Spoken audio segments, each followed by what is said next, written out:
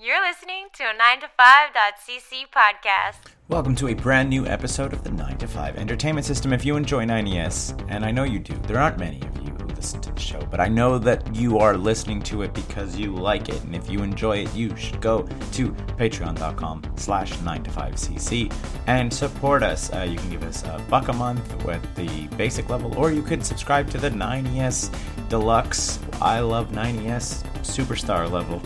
If you subscribe to that level, you get access to Garbage Time, which is a bonus episode that we record after we record the main episode. But then the episode of Garbage Time that you would listen to this week would be us talking about Lufisto and talking about some festival fun, both the Highland Games and Osheaga. Equally important festivals. But on this, the main episode, we talk about podcasts and celebrities, some hockey talk. We talk about Taskmaster. We talk about the Flash movie, Spider-Verse. We talk about the history of the Sexiest Man Alive magazine people thing. And then we finish off with talking about Scott having watched John Wick 4. All this and probably a little bit more on 90S.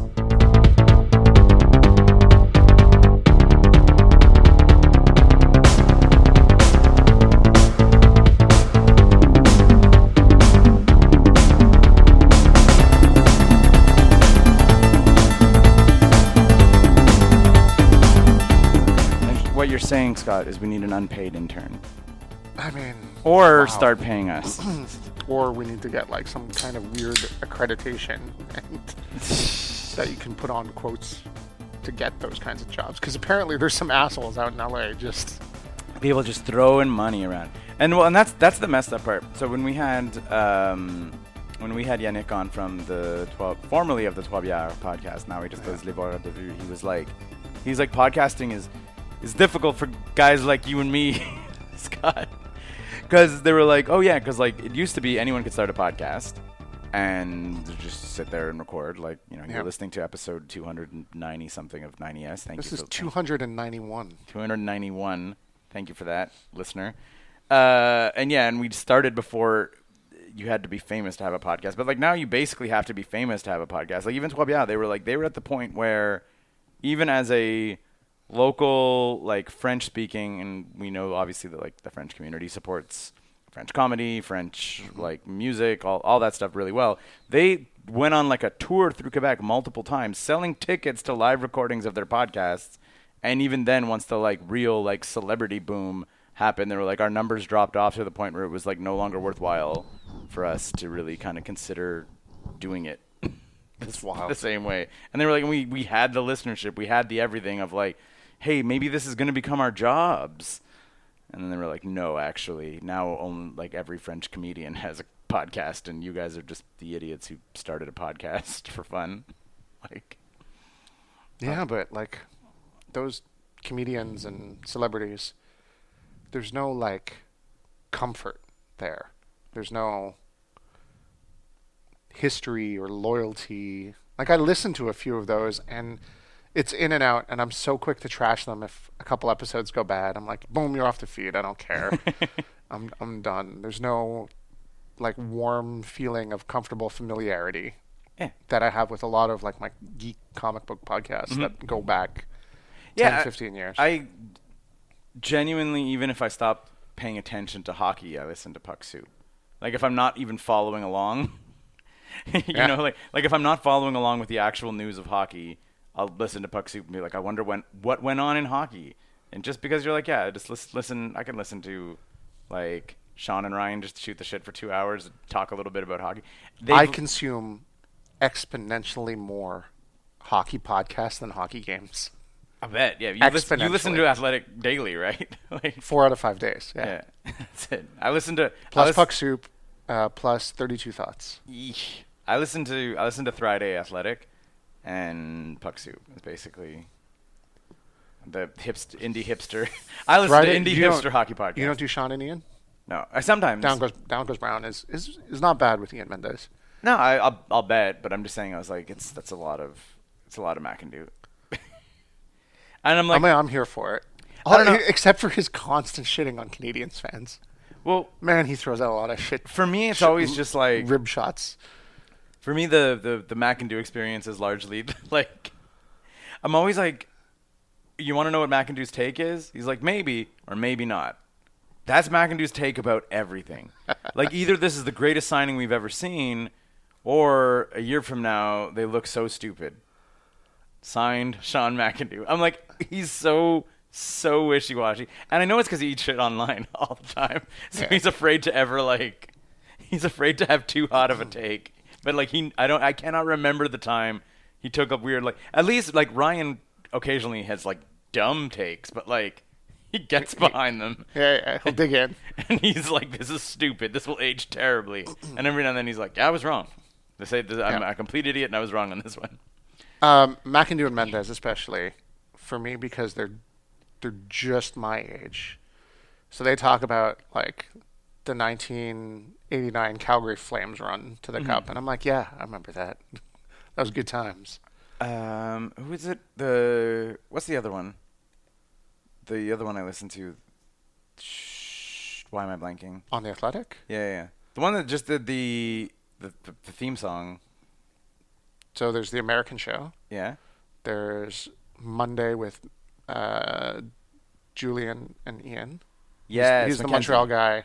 Yeah, who Mackenzie. moves out to Calgary. So that's it. I listen to the Monday one every now and then. There's the Russo one, which is not my favorite one. Yeah, no, it's Julian and Ian. Yeah. That was the one. Julian Mackenzie was like, "Oh crap, you're right." When they said that, like, what NHLer could, like, do a stint on SNL, and, like, they were like, because I think that came up with the fact that, oh my god, sorry guys, listener, I was at 3 days of Oshiaga and my brain is mush, and I just spent the day at the spa, so, like, names are not coming to me. Florida Panthers breakout star after the trade. Matthew Tkachuk. Tkachuk. There we go. I was like, it's not Keith Tkachuk. He would be terrible on SNL. but Matthew Tkachuk, like, being kind of like some of, like, the hammier interviews and being kind of funnier. They were like, oh, whatever. And they're like, what other NHLer? And I was like, listen, I sent that clip of Brendan Gallagher during the pandemic where he was doing the lip sync to Brooklyn Nine-Nine with the, like, you are my fire. And he's, like, doing all the parts and the Sandberg and stuff like that. He's like, that's a genuinely funny clip. Like, he's like, that's not an NHLer, like, trying to be funny and we're supposed to think it's the greatest thing in the world because an NHLer kind of did a little meme. He's like, that's great. He's like, I really should have thought about Gallagher as a Montreal guy. You know, like, I mean, it's Subban. Subban's very funny. For sure. Did you see Last One Laughing?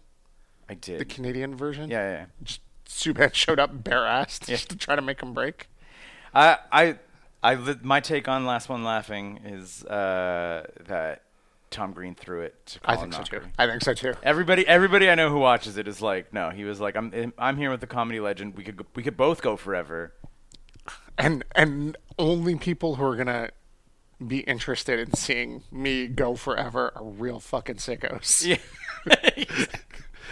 I was like, I think we may have talked about this on the podcast, like, whenever it came out a year or two ago or whatever. But I was like, when they described the Last Comic Standing or Last One Laughing premise, right? Because I think it was started as an Australian show or a British show. A British show. Yeah, that's it. Because they've done them internationally all over the place. Like, if you were to describe to me that show, and then say, like, who's the Wayne Gretzky of it, I'd be like, oh, Tom Green.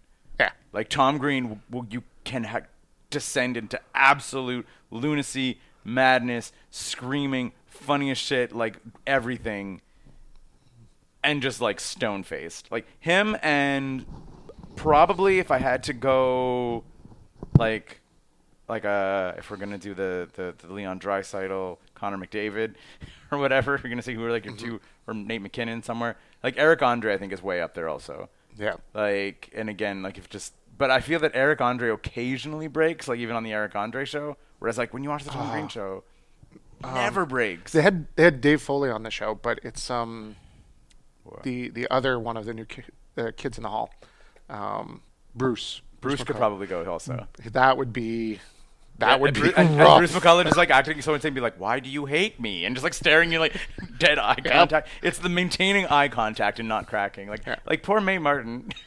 She looked so upset. She looked so hurt.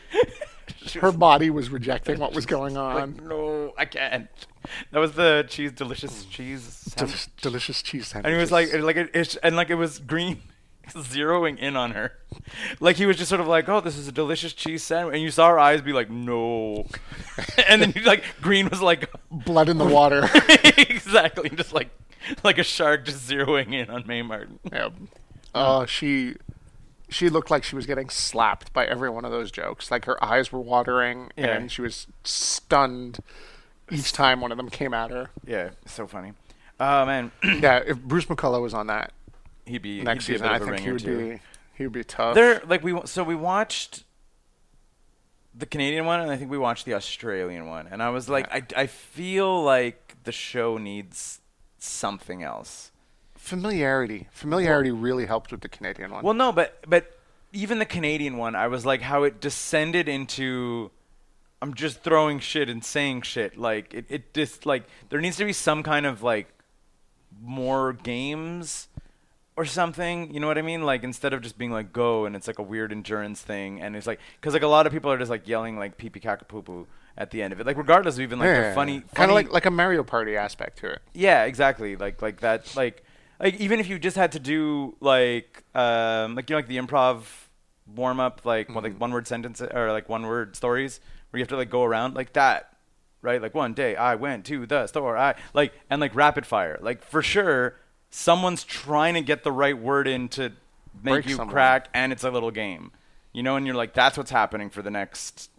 Like you have to, and like people would drop like flies, like in stuff like that. I think is what that show would need of like, yeah, there's the element of you're just hanging out trying to make each other laugh, but then like every hour there'll be like a challenge or something, and like make the like challenge a little Mario Party challenge. Yeah. You have to bake a cookie. Whatever, yeah. I mean, then you start getting into Taskmaster territory, though. Have you started watching Taskmaster yet, Scott? You should. It's all on YouTube. Yeah. It's all on YouTube, and it's the funniest shit. Like, because that's only Mario Party minigames, right? Like, it's and like open to interpretation. Also, a lot of them. Like what was it? One was just sort of like make a machine to throw a coconut. Like furthest and most elegant wins. Most elegant. Nice. And then it's like one, like it's Greg Davies as the Taskmaster is the one judge of like, so like furthest is like one thing and then elegance and then compare them against each other. Like it's shit like that is great. Like just awesome. Yeah, I'm here for it. Yeah. Only dumb Mario Party mini games. Speaking of dumb games, I watched The Flash yesterday. With the artist formerly known as Ezra Miller.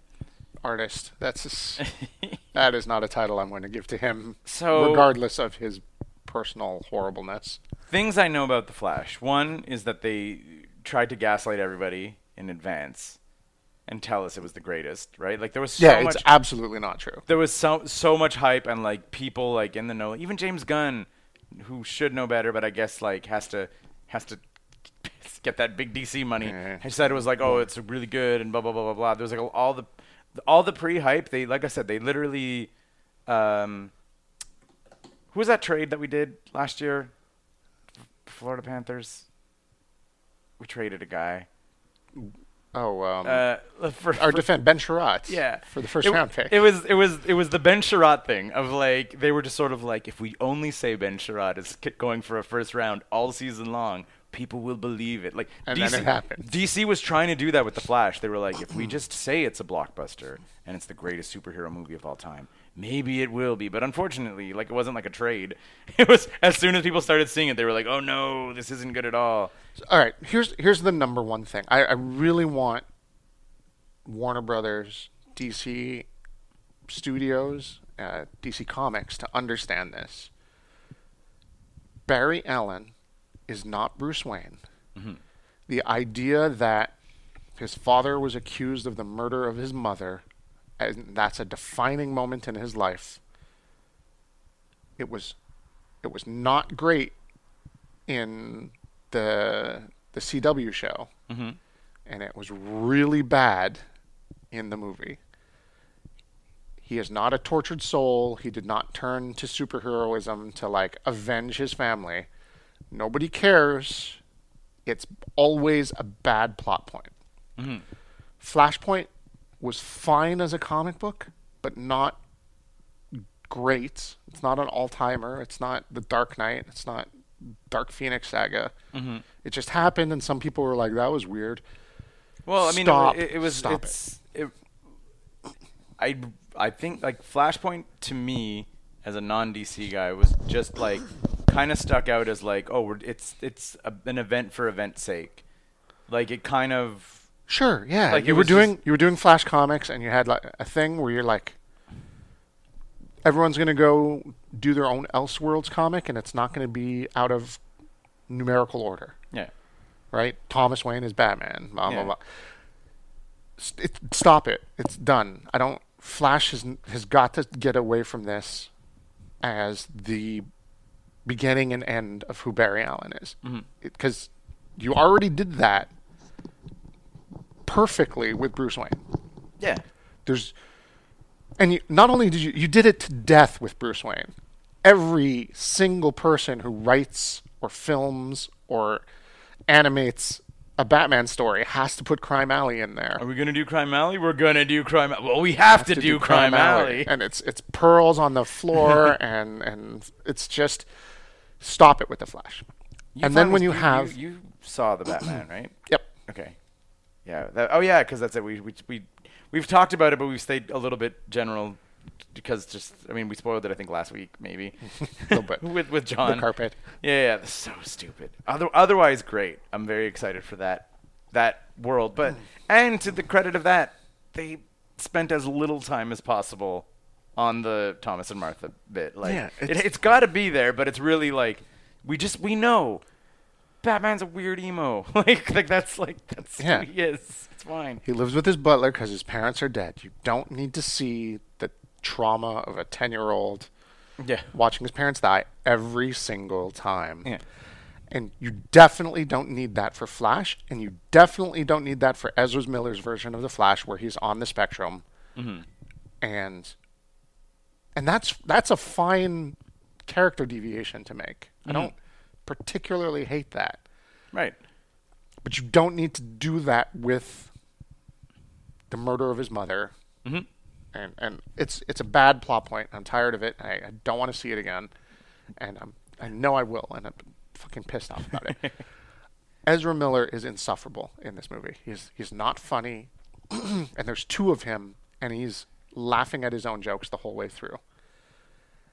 He's so bad in this movie that even Michael Keaton has no way to carry the scenes that they share together. Mm-hmm. Like you're like, I'm so glad Michael Keaton is back as Batman, and when he comes and he does his, you want to get nuts, I'm Batman. Like, it's so already covered in swamp water that you just don't care. Yeah, I heard that like even the Keaton stuff feels flat. Like, and you're just like, and it's not necessarily Keaton's fault. Like, it's because Ezra Miller spends so much time laughing at his own jokes, one character to the other, one version of himself or the other, that when Michael Keaton comes out and he's going to do the thing, he does the thing, you're like, I just don't care. The only thing that I really liked about Keaton's presence on screen was the director's decision to pump in high volume, high presence, the Danny Elfman theme. That's great. Just every time he's around, anytime the music changes, the whole thing goes back to '89 theme, great. and yeah, you get it. The CG is bad. The CG is really bad, and it's so bad that you have to think that that's what they're going for. It doesn't. I don't know. I don't believe in anything anymore. Ever since I saw Ant-Man 3, I feel that these No, Ant-Man thought they were doing something good, and they thought they were covering up their mistakes. Badly, they didn't. They failed at that. But it looks so much like a PlayStation 3 game. The CG. Yeah. I saw the big CG, the CG Ultra Cameo Fest when they are having the Infinite Realities that has. Right, they're so plasticky that they can't have thought that was correct real. They had to assume it was oh my God, a stylistic choice. I want to spoil Spider-Verse for you so badly. I mean, don't. We'll go see that soon, but I mean, it's out on VOD. Can I spoil a cameo? sure. Okay, so when they get to the Miguel's infinite base, spiders, whatever. The Nexus of Spider-Man thing. Yeah. That thing from the comic or whatever. And they've captured various like deviations and stuff. You see, the Childish Gambino, Donald Glover, in like the Prowler costume, like live action. Like it's not CG. It's just like him sitting in a cube. And like Miles Morales is like, hey, and like, and Glover's like, what's up? It's rude to stare. Like, and then like gives Miles Morales the look, whatever, which is amazing. Like Great. just as a general cameo, but it also technically puts him into the MCU firmly, right? Because he already is in No Way Home. No Way Home, the first one. Yeah, exactly. That's it. And it would make sense that from the future or whatever else like that, like he hasn't become Prowler yet, right? Like, because he said like, oh yeah, I'm like my nephew Miles is a big fan or whatever. So yeah, I was like, it's just like that cameo of Donald Glover as in the Prowler costume, just sitting there like live action, because there's all the different animation styles and stuff going on. Like the thing with the Flash is he ends up kind of destroying the multiverse with his time travel shit talking. Right. And like going back to like change things, but it's not even butterfly effect. It's like the fact of changing some time changed all time. It changed all the multiverses. And they bop around. They show Adam West as Batman. They show I saw that. I saw a cut of like all of the cameos. Yeah. Of all of the different like running around the bomb. George Reeves as Superman. Like they just kind of flash this stuff on the screen, but it's plasticky. It's bubble wrap. It's so and then finally animated. And then finally at the end we get Clooney back. which is just the most perfect end for this shitty version of the Flash. You're like, here's the shittiest Batman. Because he comes back, and not only is he historically the shittiest Batman, but he does specifically that thing that he did as Batman that made everyone jump on him. That kind of like smirky, half-assed, wise-ass smile. And like it's so pointed, it can't not be on purpose. Yeah. Like, what's the matter, Wally? You look like you've seen a ghost. Yeah. And that smirk hits the screen so like, yeah, I'm George Clooney, and I know I did the shitty movie, and I'm doing the thing that everyone on the internet bashed me about. But now does this mean I'm Batman in the DCU? Right, like, If they can just leave it alone, it can be a new Barry and also, a new. Does the DC EU not understand that Man of Steel is not beloved? Because I don't think they do. Because they made Man of Steel, and they're like, yeah, Henry Cavill is Superman forever. And it's perfect. And I was like, I'm pretty sure Superman killed a guy. And also watched his dad die rather than, like, expose his secrets. And that movie is deeply flawed. Yeah. And then they brought it back for the Justice League Yeah. as a major plot point of, like, Bruce Wayne watching the Metropolis get exploded.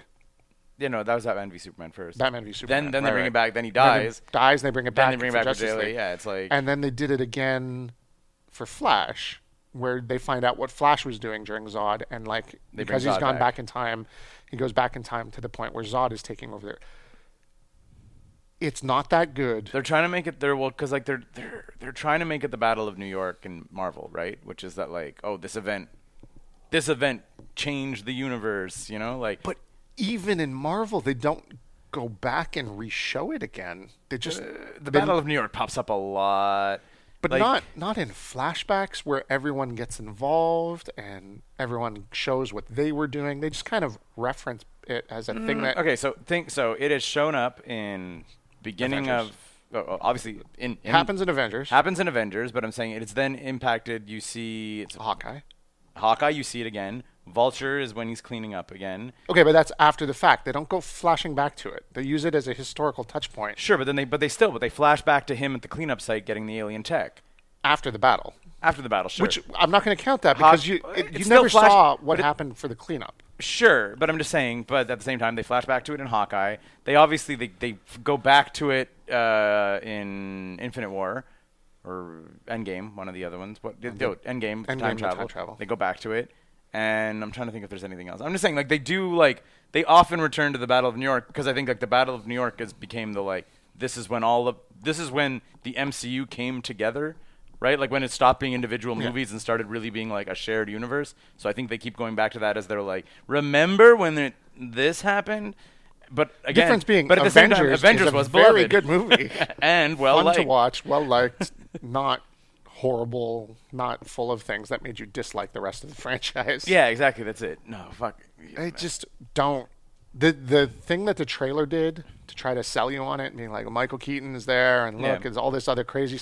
It's not that. It's a lot of Ezra Miller moping around because his mother died, dealing with time travel stuff with the past version of himself. So there's double Ezra Miller on the screen a lot, and a lot of like real dumb, tongue-in-cheek and bad CG lines like. It's like in Back to the Future with Eric Stoltz. Oh, man, I love that movie. Eric Stoltz wasn't in Back to the Future. Yes, he was. Oh, no, I fucked the world up. Like, it's not that clever. That's not such a good line. I can't believe you spent 5 minutes of screen time arguing Michael J. Fox and Eric Stoltz. Versus Eric Stoltz. Like, it's we're a sure lot. Kevin Smith didn't write this. Yeah, no, it feels a lot like 2023 Kevin Smith. Like comic writing, like jokey writing. Yeah. 4 joints into the day widening gyre. Yeah. and the Michael Keaton stuff it's fun, but it's not as long or powerful or important as you think it is. Apparently, Supergirl's okay. I mean, she's fine, but not given time. But I'm heard though that they were like that's. Like what I heard was just sort of like Supergirl was okay, and like I could have really used a lot more of her and a lot less of Ezra Miller. Like just like not to say that like she necessarily gets a ton of time, but I guess maybe Ezra's just so insufferable and full of all of the screen where you're like, there's this character who seems to have like the beginnings of a good character, but not at all fleshed out. Yeah, I mean her introduction of like almost Red Sun kind of style Superman. Okay. Is fine. Or what's the Elseworlds comic where England won the Revolutionary War and Batman? It's a Batman Elseworlds comic. By Gaslight? No, it's set in modern times, but under the United States is still a British colony. Don't recall. It's like the second or third Elseworlds book. Superman is kept in is captured as soon as he lands and is kept in a military installation and like is completely wasted away by the sunlight. They just ripped that whole thing off and introduced Supergirl.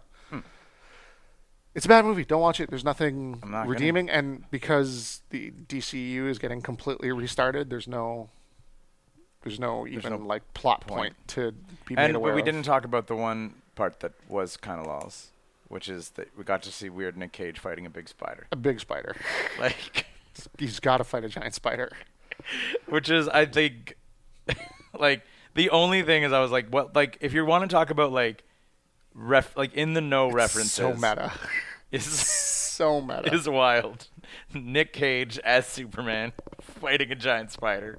Like there was like a 5% of the audience who watched that in the theater who immediately had to turn with whoever they brought to this movie. Like, oh! What you don't understand, the thing is, this is a thing that a guy wrote, and the guy from Clerks, and he did like it would be such a long. This is the guy from Clerks, and then he went on to go make Wild Wild West, and Wild Wild West did have a big spider. Like, why are you still talking? Right? It's how would you make a scene for that fan? I mean, to make the experience of watching the movie worse. Well, I feel like it works, I find, because it's just Spider-Man fighting a big spider. But if you know, and it's fun, and it's like, but you can't. If you don't know, you have to say Adam West, Christopher Reeves, George Reeve, Michael Keaton why is Nicolas Cage in this movie? Like, there's no way not to be completely confounded by that if you don't know. I guess. It would be awesome in an animated, straight to DVD slash movie. Did I tell you the other thing? Did we talk about this on the show? That there's multiple Spider-Verses in existence? Yes, we did. Yeah, exactly. That's it. I was trying to be like, I wanted to know like the spots that could be different. Didn't remember. It's long. It's 2 hours long. Doesn't feel like it. Like breezes by. The big bummer is that it ends on a full cliffhanger, like a to be continued. Yeah, like it ends on a to be continued. Like it ends like Empire, where you're like things are not going well for our heroes, but like there's a sliver of hope. You know, like the last thing about the Flash is there's a clip after the credits. Okay. That makes no sense at all. It's not additive. What does it do? Barry Allen stumbles out of a bar with Aquaman, and Aquaman's wasted. And Barry's like, I can't get truck. My metabolism burns through it too fast. Mm-hmm. And Aquaman is like, and he falls in a puddle, and he's like, this is where I live now. He's like, no, but my place is just right here. I'll get you back. Go get me more beer. Fade to black. It's like, what the fuck was that? I mean, I guess go see Aquaman because go see drunk Aquaman because he's still in the DCU. Yeah, we haven't released that movie yet. Yeah, and supposedly he's also him and Gal Gadot are the only safe ones, right? Is it the sure? Like, okay, no, I whatever. don't. I'm just saying, but like he actually will get to be Aquaman supposedly in the Gunniverse, whatever it's going to be. Also, hats off to Spider-Verse for nothing in the credits, man. No mid-credit, no post-credit, nothing. Nice credit sequence, like where they really just lean in more into the crazy animation. And I was like, yeah. And the film producers were like, yes, it's so dumb that you hear a superhero movie and you just have to have a stinger or a mid-credit sequence or whatever. They were like, especially for this one though, we were like, it's a to be continued. We already set the next one up. Like it's like we don't need a teaser to get you in. We literally ended. The last words you see on screen are to be continued. We can't be like, oh, someone came out of the manhole or whatever the fuck. No, come to the next one. I agree with them, but if after the credits finished, the whole credits were done, they just played in its entirety the full 15 minutes of the 1967 episode where Spider-Man fights the chameleon. Nothing added to it, nothing changed, just a nice full restoration that everyone would sit through. I mean, I will also tell you that there is a moment at the like Spider Nexus thing where boy do a lot of Spider-Men point at each other. But imagine they just played that whole episode. Yeah. No alterations, no changes. Just like, here's a little bonus for you who stuck around. Just watch this cartoon. Point. It's great. I also like I said, I definitely watch it. I think it's out on VOD now or next week. So maybe by next episode you could. I'll watch it with the kiddo. Yeah. That's it. You could have tracked it down. I love the fact that like the Spider-Gwen's universe is like genuinely a different animation style than Miles's. Like in addition to like obviously all over the animation spectrum, this is nuts with what they do in the animation. But just like her thing is different because like she's a lot more of the focal point character for a lot of it, and so like her soundtrack is all like punk and stuff. Like, just again super good. Like and like with like good punk tracks like cut in whatever like much. Like Miles is hip hop. Like it's like that's how it goes. And then when they're like New York City, like Earth 42, it's like and just like right back into hip hop, and you're like, yay! When you understand how much the music can just let you know, just do storytelling. Mm-hmm. It's so good. It's so fun. But yeah, exactly. That's it. It's like literally like back in Earth 42. There's like a cut or whatever. Like at one point, like Sarah was just sort of like, "Wait, that was the introduction." Like, I thought we were into the movie, and I'm like, somehow the first like 15 to 20 minutes just setting Gwen up is like now the movie's starting. It's a lot of fun. My one wish is, like I said, that it had some kind of a conclusion. It really was like, oh cool, I just watched half of the big movie. Like it really doesn't end. And I was like, I feel that. I mean, and I guess when you already have the second movie greenlit and in the road, because like I said, it's Empire, right? Like that's like if you like, I can only imagine. Like I never waited for Return of the Jedi. Like I was a little too young to be too affected by that. I saw Empire at a drive-in when I was a kid, but I must have been 4 or 5 years old. So, but even then, Jedi is 83. So if you saw Empire at the drive-in, you were like 2, 1. Isn't it 81, 80? Yeah, but at a drive-in, it was almost repertory. So yeah, but then that might have meant that Jedi was shortly after, and then again, as an I'm sure when you actually remember. I mean, as a kindergarten-aged kid, then like they were all time there. Time is not a factor. Yeah, exactly. What happens next? Well, whatever. Yeah, exactly. That's it. But I mean, like as a kid, like at whatever age I saw Star Wars first, the age that I remember watching Star Wars, Jedi was always right there for me to plug in, pop in the VCR, or run to the video store and grab it. Oh, we taped them. When I say popped in, we did a tape to tape. There was no way my parents were going to rent Star Wars again and again and again. The amount that we were watching it, I used to watch that. I used to watch the Star Wars movies like once a week. Like, I rented Transformers the movie for $1 every weekend for like 4 years until I went to the video store and was like, "Can I just buy the tape?" And he was like $10, and I was like, "Son of a bitch, you're a bad man, Mr. Video Store owner." I mean, I paid him $10 and I took the tape home, but I paid him $200 to watch that movie. Yeah, I thought you were gonna say something like heartwarming, where they were like, "It's already yours, Scott. It's already yours." No, he charged me $10 for that tape, and I don't know why he said $10 because that was a guaranteed moneymaker. Exactly, you're gonna be like, "No, there's special regulations. You don't get to own it." See you again next week. At the same time, he's probably like, "God, this man." He's like, "This is so much paperwork. 52 weeks logging this, rewinding it." I can free up this space on the shelf for a movie that maybe someone else will want to watch. Oh man, but yeah. What were the other movies we had on tape? Like rented and taped. Top Gun. We had a tape to tape. Top Gun. How did your very religious mother deal with the very homoerotic Top Gun? She liked Tom Cruise.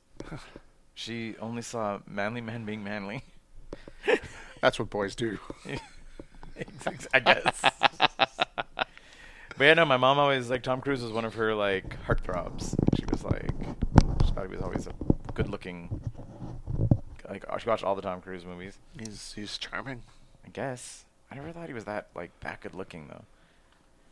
Like, he probably had a Sexiest Man Alive at some point. Yeah, for sure. Like, and I don't get it. Are you looking it up? I'm going to look it up, see. When was Tom Cruise? I'm sure it's more than one. It's so weird. Like I said, I find he's, like, classically good looking, like no questions asked, but I don't see him like heartthrob style. I don't think it's heartthrob. I think it's just he's got a charisma to him. Yes. I think we know a little bit too much about his life now. Yeah. To like have that, but before all of that came out. Yeah, this is all in the 80s. Like Cocktail and Risky Business and Top Gun, Days of Thunder. Legend. If you want to get sensitive, there's Born on the 4th of July. He showed his range. You know, it's Born on the 4th of July and Rain Man. Yeah. Jerry Maguire. That's a charisma driven movie. Yeah. Sarah saw Barbie. Did she like Barbie? She did. It looks fun. She said it was a lot of fun. She said it was more. She thought it was more grown up than she was expecting. Also, I mean, there's the feedback of it is not subtle in any way, shape, or form. It is a slap you in the face. Here's what's wrong with the patriarchy and whatnot, and it's a strong but with no subtlety at all. It is like the setup is basically in Barbie Land. All of the Kens are stay-at-home Kens because only Barbie has a job. Yep. Right? And Barbie then starts to get like the whole scene that you see in the trailer to being like, do you guys ever think about death? And they're all like, what? And the idea is that like every Barbie in Barbie Land is like someone's Barbie. Okay.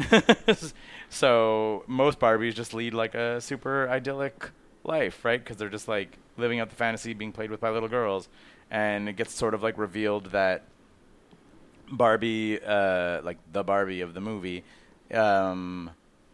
is like, I don't know the exact details because again I didn't see it, but like her owner is like going through like a thing with her mother, and like it's her mom's old toy, and her mom is like having it again while her mom is having like a shit time at work or whatever. So it's like it's like basically like she's not being played with correctly, and this is now giving her this like existential crisis, which gets her into leave Barbie Land to go to the real world, and then obviously like that becomes the mother character grows, the daughter character grows, Barbie grows. They also see how awful the real world is when the patriarchy, and then they go back and they kind of fix Barbie Land to be like everybody should be equal because like Barbie Land was like a matriarchy, so it was like we could be better also. So man, I'm looking at this Sexiest Man Alive list from people. Okay. And there's some wild names on this list. So how many times has Tom Cruise been? Only once. Okay. And which year? 1990. So that's Days of Thunder. Yeah, I was gonna say that. I feel that's peak Cruise. He is wedged between Sean Connery and Patrick Swayze. Okay. 89 and I get Swayze, and even late 80s Connery, he's still a little too old.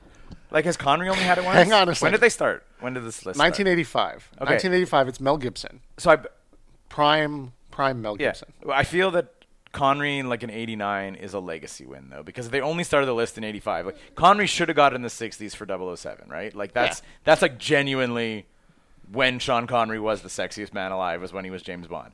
89, he was still like a handsome silver fox type. Yep. But I'm like, but that's a legacy. That's a legacy move. He was 59 years old at the time of that. Yeah, that's what I said. I said it's a legacy win because if the list had been started in the 60s, he already would have had it. Yeah, but hang on. Let me get through this list here because you're going to see the prestige of being named Sexiest Man Alive. I'm going to take a lot of hits here. 85, Mel Gibson. 86, Mark Harmon. Who's Mark Harmon? You know the face if you don't know the name. That's Mark Harmon there. I'm showing him a picture. Okay. He is an actor who is most known for, like, crime TV, NCIS. Okay. Yeah. 1987, Harry Hamlin. I don't know who Harry Hamlin is. Who is most known for having, like, a real weird face and being in Clash of the Titans in the 80s. Sexiest Man Alive, man. Wow. 1988, JFK Jr. Okay. Then followed by Sean Connery, Tom Cruise, Patrick Swayze. 1992, Nick Nolte. Oh, no. I'm Googling 1992 Nick Nolte. Like, what did 1992 know about Nick Nolte? Because, like, we can only imagine melt face. He was already 51 years old at that point, so... Oh, my God. Like... This is not like Beachbody. Look at Nick Nolte, the cover of the Sexiest Man Alive. That's like who did he beat out for that? Strong, sensitive, and squared away at last. He's a man's man that women can't resist. Followed Nick Nolte, Richard Gere and Cindy Crawford were named Sexiest Couple Alive. Okay. So Richard Gere in 93, that's fine. It's Pretty Women, but that's biggest movie on the planet, Pretty Women. 1994 is Keanu Reeves. Yeah. Which I'm here for, but I also think that's a pretty wild choice for... you know what? I think he was a dark horse, and I appreciate the thing. We get into some like all-stars for the next... 95 is Brad Pitt. 96 is Denzel. 97 is George Clooney, like Pete Clooney. 98, 56-year-old Harrison Ford. Okay. It mumbles, and that's like Sabrina, right? Like, don't like that. That's Air Force One. I did not commit murder. Fugitive. The Fugitive. Harrison Ford. 99. Richard Gere again, at 50. I mean, People magazine telling you a lot about their readership. 2000, Brad Pitt again. 2001, the new James Bond, Pierce Brosnan. 2002, Ben Affleck. 2003, Johnny Depp. 2004, Jude Law. 2005, McConaughey. All right. Okay, this isn't bad. I feel Nolte seems to be the only one that's wildly out of place. Clooney again in 06, Matt Damon in 07, Hugh Jackman in 08, Johnny Depp again in 09, Ryan Reynolds in 2010, because I guess the dudes were buying Sexiest Men Alive. I suppose. Bradley Cooper in 2011, Channing Tatum, that's Magic Mike. Yeah. Adam Levine follows no. up in 2013. Disagree. That's Chris Hemsworth comes back. David Beckham, Dwayne The Rock Johnson, in 2016. See, I don't find he's sexy. At all. Like, ever. Charming, I can get. Charismatic again. Yeah. It's just power of personality there, but like, Sexy. what kind of date are you going on with The Rock? Yeah. He's taking you to the gym and he's going to give you a low-carb boiled chicken breast. Let's get huge. 2017, Blake Shelton. No. That's just all kinds of weird. Like, Gwen Stefani's people just paid for that. pushed real hard for that. I feel that a lot of Blake Shelton's PR is just trying to justify that he's somehow married to Gwen Stefani. Pulled Gwen Stefani away from Gavin Rossdale, who gave up his career to take care of their kids, and it genuinely could be the sexiest man alive at any given year in the 90s. Yep. 2018, Idris Elba. I'm there for that. 2019, another wild turn into John Legend. No, also not sexy. Right. I guess, but like his voice, right? Like, yeah, sure, he's singing romantic songs, but he's also just a little baby man. Kind of a little dweeby dude, yeah. 2020, super sexy gentleman, Michael B. Jordan. Yeah. That guy is there. 2021, Paul Rudd. Also, I remember that, and I agree. That's... Sarah, is Paul Rudd sexy? Is he the sexiest man alive? She's thinking. She says always had a crush. Again, I think that's like a cumulative thing where people were 20 and then they looked at him when he was 50 and was just like, he's still exactly the same. He's doing okay. And that huge Mac and Me following. Yeah. With the top. Paul Rudd is like 100% the type. And 2022, last year, Chris Evans was A little late for Evans, a I feel. little late for Evans, but he also got to like stretch a little bit and be like comedic, charming I suppose. kind of roles. 20, There's some wild Blake Shelton. How did that happen? So here, I have a transition coming up. This is going to be great. This is a layup. So 2023. Yep. Does Keanu make the list a second time as now old man Keanu on the back of John Wick 4? Not on the back of John Wick 4. No. No, but I mean, like, coming, like, not on the back of, but, like, we've now, like, John Wick has now presented us, like, sexy old man Keanu, right? Because his first time he was, like, young upstart Keanu in the early 90s. You're talking, like, Point Break Keanu and Dracula Keanu when he got his 90s nod. Is he now, like, he's almost sexiest boy alive in the 90s. Yeah. But now he's, like, sexiest. Like, who's the front runner for this year? I mean, Keanu for 2023. I'll tell you who it's not going to be. It's not going to be Ezra Miller. Oh. Nick Nolte has a better chance than Ezra Miller does. Could be Gosling, actually, off of Barbie. It could be Gosling. Yeah. He's hasn't- not there yet. He hasn't had it, and he's maybe due. He's got to join the esteemed ranks of Harry Hamlin and Nick Nolte and 59-year-old Sean Connery. If there's one thing that I know bothers Ryan Gosling is that Ryan Reynolds has been done something like that he hasn't achieved yet, and he's like, damn it. I'm the other Canadian Ryan, the more talented one. How does Reynolds already have it? So yeah, you saw John Wick 4. I saw John Wick 4. And? I really like John It's Wick so 4. good. I did not expect to enjoy it as much as I did. And I should have, because I am a very big fan of Donnie Yen. Mm-hmm. And he is just great in that Everything is movie. great. We were talking about it before, how the music can set a scene, and the music was so instrumental in music adding, was amazing. adding to every scene. The opening scene in the Tokyo Continental, like, Yep. is just like I remember watching it, and I looked at Sarah and I looked at my watch, and I was just sort of like, we're like half an hour into the movie. She's like, what? She's like, that did not feel like half an hour. Nothing has happened, like, other than John Wick is like, I need your help. Uh-oh, bad guys.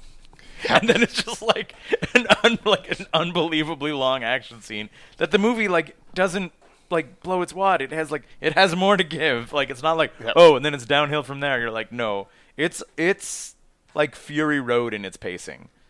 Like, it was like that samurai movie where he just fights fights people for 2 hours. 2 hours straight. Yeah, like it has really follows the pacing of Fury Road, I found, where it's like there's only a couple of little breathing rooms, and then it's like, and now we're back on the Fury Road of everybody trying to kill kill John Wick. Donnie Yen is fantastic. The choreography, I can't believe how good Donnie Yen still is.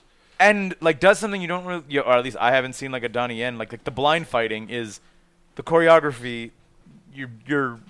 It looks great, but then the second like movie watching you thinks about like, how did they choreograph this fight scene? Donnie Yen is doing such complicated choreography, never Not looking at the facing guy his that he's opponent. working with. like I don't care how many tricks you have in special effects and mirrors or whatever, he's still doing really tight choreography, not looking at the guy that he's working with. Like, yeah. Unbelievable. The other one, obviously, we talked about it on the show. The Warriors. DJ at the end. The Warriors DJ is amazing. Like, there's the French, which also, in my mind, makes perfect sense that the film The Warriors happens in like the John Wick verse. Yeah, I can see that. You know, like, Yeah, it's yeah. super stylized. Like, gangs just arbitrarily take over the city for a night and stuff. Like, that could happen in the John Wick verse, and you're like, yeah, that's... Everyone's part of it. Like, it's the same thing in Paris when the call goes out. Just everyone just shows up all of a sudden. Exactly. That's what I said. I feel like Warriors is in canon. Is in the... Because, and, like, I mean, it was, you know, like, it was Paris and not LA, but that call out, that special radio station just for gangs, I was like, yeah, that's John Wick shit. Like, and the Warriors just takes it to say like, oh yeah, this happened in New York in the 80s, was the night that what's his name died, the Can You Dig It guy, whatever his name was, dang, blanking, who gets shot and triggers the events of the Warriors. Yeah. But yeah, easily in the John Wick verse that every person in New York totally makes Lawrence Fishburne that guy's successor, kind of. Yeah, exactly. That's it. It's like, yeah, he's the gang guy. That's fine. So good. The fight up the steps. Up the steps. Even my wife was like, "Oh fucking yeah," when it happened. Yeah. Like halfway through that scene, when he gets thrown down the stairs and just keeps falling in an Andy Samberg hot rod. It's so funny. Just keeps going, and she was like, "Son of a bitch." They were like, this is like a super epic, like it's like also like a famous staircase or whatever in Paris. Yeah, I've got a great picture of it when I went to That's what they were Paris. saying. They're like, when we got it as a location, we're like, this is gonna be epic, and then they were just sort of like, what happens when they get to the top? He falls down and they do it again. They're like, yes. The addition of Mr. Nobody was not a thing that I would have anticipated or predicted that I would have been 100% behind by the end of the movie. Yeah, just like another top tier guy but independent. Independent, not Donnie Yen and not John Wick. Well, yeah, that's it. Well, yeah, because I mean, Donnie Yen is still working for the syndicate or whatever. That Yeah, is, but like so. Donnie Yen, just like going into that movie, you're like, okay, you've got all-time Hong Kong chop socky, great Donnie Yen, and you've got Keanu Reeves, who's and then eight movies into 8 of 2 franchise of kung fu movies. Yeah. And then this other random guy who's not an actor that I know. Yeah. And I was like, oh, this guy's going to be a pain in the ass to watch. And I was like, fucking hey, I'm 100% on board with him being in this movie. I liked him a lot. It was wild. I feel that there's a lot of, I mean, so big spoilers obviously for John Wick 4 is that supposedly he dies, or does he? Like, Keanu Reeves is tight-lipped about it. The movie leads you to believe that he is dead at the end of it. But they've said that they were like, they apparently wrote it in such a way that it could be the ending. They also wrote it, I think, clearly with Aya Nakamura's character and Mr. Nobody, that like they made two characters that have arcs that they could expand it out with, and then apparently like Keanu said that he was like, if it's good and it makes sense, he's like, I'm not opposed to it, but he's like, I didn't want to go into it knowing that 6 months from now we start 5 or whatever. He was like, it could be the end, it could not be. Yeah. And they could easily have like, because like, the only way out is dead, but he also could have just faked his death and. That's the other only way out. Yeah, it's faking which death. Everybody would cover for him because they know like they've established across the 4 films that you don't get out ever, right? Like that's how they get Donnie Yen. Donnie Yen was out, quote unquote, but if they need you, they'll find a way. As long as you have loved ones, they'll just screw you over. So the only way out would be faking your own death. So I think that could be kind of fun, is potentially do something with Nobody or the Aya Nakamura character and then reveal maybe Wick in the 3rd act or something. That could be like, also maybe like lighter on Keanu's body. Just getting destroyed.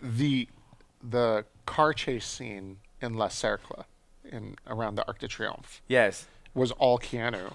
He was the stunt driver for that. The reason they ripped off both car doors was to make sure you could always see, that's Keanu Reeves behind the wheel. Yeah.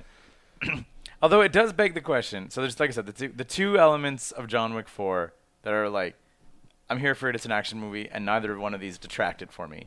One is, like I said, they've thrown the concept of even trying to be realistic out the window. Like one was already like stretching thin what is and what isn't possible. This is like a 50-year-old John Wick falls out of a building for 2 stories. Like, ow! And then just gets up and kind of has a bit of a limp and then is okay by the next scene. Like, he falls monstrous distances multiple times in the film. 40 feet down, lands halfway on a van. Yeah. Like, limps away and is back in fighting condition by the next one. And also, like they take the stupid bulletproof jackets to an absurd level. Absolutely. Just like ding, ding, ding, ding. And you're just like, there's still material. There'd be concussive force here, like at the very least. We're not saying somehow bullets can't penetrate them. That's one thing, but it would still suck. It would still knock you out a lot of the time. Yeah, like get hit in the hands. Also, like, you're just holding the little jacket like a shield. Insanity. Like I said, just don't care about being realistic. And in the realm of also don't care about being realistic, we're like, at 4 movies in, who are these people that still think they can kill John Wick? Like, when they put the call out in Paris and everyone's like, let's go, I'm like, why? I'd be like, yo, I know what happens in every city this guy shows up in. So many people get hit by cars in that movie. So many people. But like the what do you call it? Like the vaguely Eastern European gangster guy who like tries to is it Winston, Nobody, and Wick at the table, or is it just Nobody? It's Nobody, Wick. Donnie, and Wick. Yeah. Winston's not there. Yeah, Winston's not there, and Nobody's at the table at and the car dealer. The gold tooth. Yeah, the gangster guy. Yeah. But that's it. Like, why are the gangster guys like, yes, now double crossing John Wick, we'll go perfect. And you're just like, because my favorite thing about this is how bystanders do not care. Oh yeah, the party just keeps going. The party keeps going. Traffic doesn't stop. People are getting hit by cars. It's fair to say at least 10 people get hit by a car in that same intersection. Yeah. And no one stops. No one pulls over. No one stops going to La Cercle. they are still coming in and out of that circle. The dance party at the German. Yeah. Well, I love that. I love that. But the best part, though, is that again, it really reminds me of, again, to pull it back to the Warriors. It's just like, yeah, like that's like the universe, and like even the dance party does stop when the owner dies. Then everyone's like, what? You know, like oh yeah, like a shootout. I'm dancing at the gangster club. Yeah. Shit going to happen. There could be a shootout and people get killed or whatever else like that. When the owner dies, then it becomes chaos because they're like, uh-oh. Turn the water off. Yeah, exactly. They're like, but up until the owner dies, all levels of violence are fine. Everybody's just, I like to think it's just the DJ being like, I'm not getting paid anymore. I'm going home. whoop, just back with his things.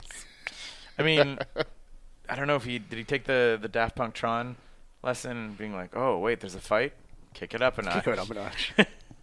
I'm glad you liked it. It was. I was also. I mean, which one was so? 2? Like, I think it was better than 2 and 3.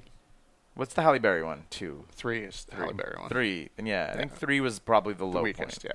yeah. Yeah, like that had 2 was the I'm out. No, you're not. You have to do one more job for me. I have a marker. Yeah. And your marker was good when you were out, but you just killed a bunch of guys, so yes, I guess you're back. I like 2. 2 is fine. Yeah, no, 3 is. I mean, 3 is also fine, but like 3 just had like a lot of like character plot points for people that weren't John, and also a lot of like where 4 does, like I said, like the Fury Road thing. Like 3 had a lot of downtime. Yeah. Like a lot of downtime. Like whereas 4 is just like everybody's after John. Start movie. That does not change. I mean, the DJ in 4 did do that. He's still going, going to kick up the notch. No more classic rock. We're putting on Justice. Yeah. Oh, yeah. Oh, no, like the Paris DJ. Yeah, yes. Yeah. Also, he's like, this is still going on. like I said, I think that like both the clear like Warriors disc jockey reference and the Justice like needle drop, I think I actively like in the theater, like just like like gasped and clapped, like not like a full like applause, but just like one clap, like I'm like, this is for me. like I know you're making John Wick 4 for everybody, but this is for Keith. Like I'm like, you're in, like even like I remember like nudging Sarah. I was just sort of like, oh, you have John Wick movie set in Paris, and like you can just imagine like while they're like working at the soundtrack, someone's like, yeah, but just this, and everyone's like, yeah. Like John Wick's fighting. Call him. John Wick's fighting in Paris. Can we play Justice? Yes, we can. That's super on brand. I did the same thing with Riss. I was like, that's Justice. It's great. It's like a remix, but it's him. It's there. Is that it? I think this has been an hour. Do we have any pressing? Anything else that you want to get in that's time sensitive? Time sensitive? No, this is a great episode. You should listen to it. And if you want to just hear the weird other stuff. I was going to say, I think tune into Garbage Time where we're going to hear about the Highland Games. Yeah. I think it's garbage timey. If you haven't subscribed to Garbage Time, go to patreon.com/9to5cc. Subscribe to Garbage Time, where you will get to hear Scott talk about the Highland Games, the most important festival that happened this weekend in Montreal. It's true. I made my choice. You've made your choice for like decades. 12 years. Oof. Bye.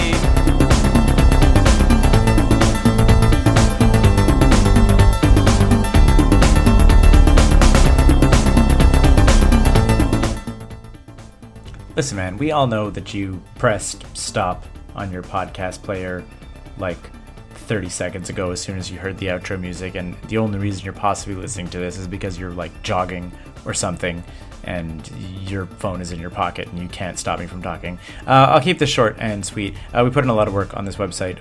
If you do want to support us financially, we're kind of reworking the whole structure over there, but if you do want to support us financially, you can head to patreon.com/9to5cc. And if you don't want to support us financially, maybe you could just tell your friends about the show. And if you don't want to support us at all, I don't even know how you're possibly listening to this at the end of that episode. Bye. 9to5.cc. Podcasts, blogs, and comics made in Montreal since 2011.